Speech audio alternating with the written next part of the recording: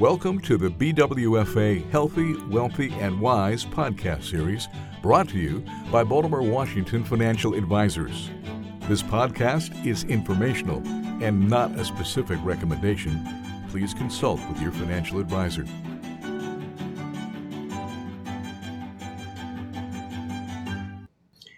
Thank you for listening. This is Sandy Horner, Managing Director, Wealth Management at Baltimore, Washington Financial Advisors. I'm working with my colleagues, Joe DePatti and Tyler Klug today, and we are continuing our discussion regarding behavioral finance. And specifically today, we're talking about availability bias. So let's start by defining exactly what that is. Joe, what is availability bias? Availability bias is when someone puts undue emphasis on information that's readily available. What does that mean? Well, they might think that because something has happened recently, it has a higher probability of happening than it actually does happen. And so I guess I'm just trying to think through an example of that, but something that could come to mind is obviously things in the news, but big events in the news that might be easily recallable. So maybe like a plane crash or some catastrophic event like that. Shark attack, right? Yeah. So that's a good example. So the shark attack or the plane crash, maybe, or like when Jaws came out, I guess, to the shark attack point. What did people do? Not go in the ocean that summer, right? I learned how to windsurf the summer Jaws came out, and I can tell you I had an easy time staying on top of the board. But anyway, I digress. So readily available information that may or may not really even be applicable to us, but it's top of mind, so it impacts the way we do things. And as it pertains to investing, this is not a good thing, right? Yeah, it could lead people to overreact to current market conditions, to pay too much attention to the news. If the stock market were to go down in one day and you completely change your overall investment strategy, well, odds are that's going to lead to a bad outcome. It might lead to have people try to time the market, and it could ultimately lead to just an improper asset allocation and impair people's ability to achieve their financial goals. So Tyler, something that's really top of mind for everybody right now is we all know that 2022 was a lousy year to be an investor. Stocks were down, bonds were down. It was very challenging. Let's not forget the previous dozen years were awesome, but 2022 was a tough year.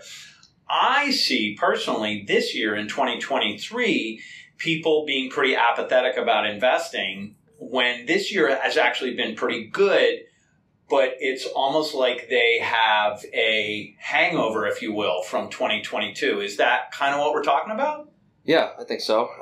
That's one aspect of it. Yeah. I think it applies in many different situations, but it could be re-entering the market if you tried to time the market, which again we're not proponents of. We do not recommend timing the market. To Joe's point, it could be a lack of diversification in your portfolio. You might see a concentration in maybe some of the superficial stocks, some of the headline stocks that are in the headlines in the news. Again, back to the readily, easily available information. Stocks you hear about all the time on whether it's Bloomberg or whatever term, whatever news outflow or news that you're listening to or reading about. You might have a concentration in those positions and not be properly looking at the overall investment landscape and what else you could possibly diversify to. And would it be fair to add to this discussion, Joe, that it almost might be something that investors are doing unconsciously? Oh, yeah, absolutely. Right? So they see Apple, NVIDIA, Microsoft, Google, Alphabet, whoever. They see a lot of those names in the paper every day, and they end up buying those names. Or on internet forums like Reddit or something like that. Right. Yeah.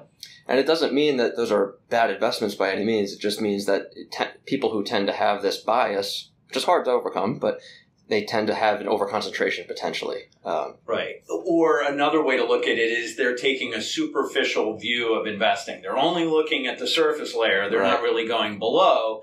And that's where you're probably going to mitigate risk. You're going to diversify for better long-term potential and things of that nature. Joe, how do professional advisors help investors overcome this? Well, I think one of the main things we do is getting to know what your financial objectives are and then structuring a portfolio to meet those financial objectives. So, for example, if you're looking to retire in 20 years, well, maybe you can have a higher allocation toward really more growth type investments than someone who's not trying to retire in 20 years. Maybe they have a shorter time horizon, for example. So really what it comes down to is matching up what you're trying to do with your investment portfolio versus what your investment portfolio is designed to do. So, maybe trying to also working with an advisor, they're going to take into account all of the available investment options to help you reach those goals, rather than just the ones the retail investor might be aware of. And just to add to that too, again, from our perspective, our investment committee meets on a weekly basis, so they have a repeatable process where it's not just like it's one person, one investor looking at news headlines. They're gathering research from dozens of different outlets, dozens of different research. They're gathering research from many different sources. That way they can make a well-informed decision, and then they can ultimately try to overcome that bias by having a lot of collective heads, looking at things more objectively.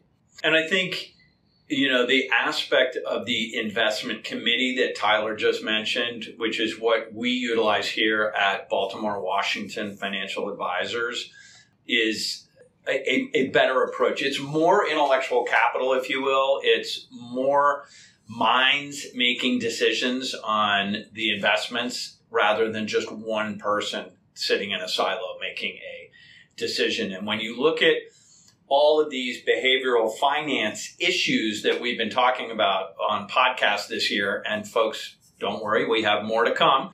But a lot of it, if you're alone, it's hard to kind of check in and see if you're making that mistake. But when you're sitting in a room with lots of other people, it's much easier for somebody to say, hey, wait a minute, you're not thinking that through when you look at it that way. Would you guys agree with that? Absolutely. Yeah. Definitely.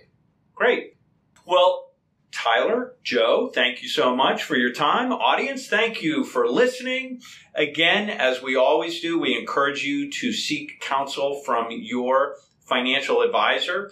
Please know that BWFA has a team of financial advisors. We have a team of financial planners.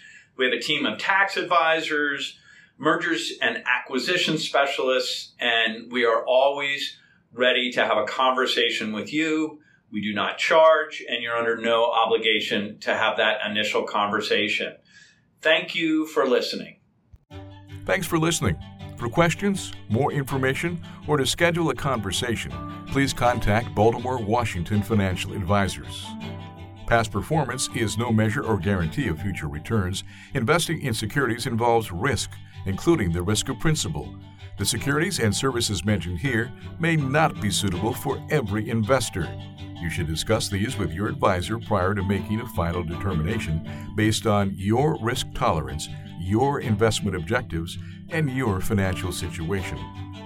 Baltimore Washington Financial Advisors is a registered investment advisor.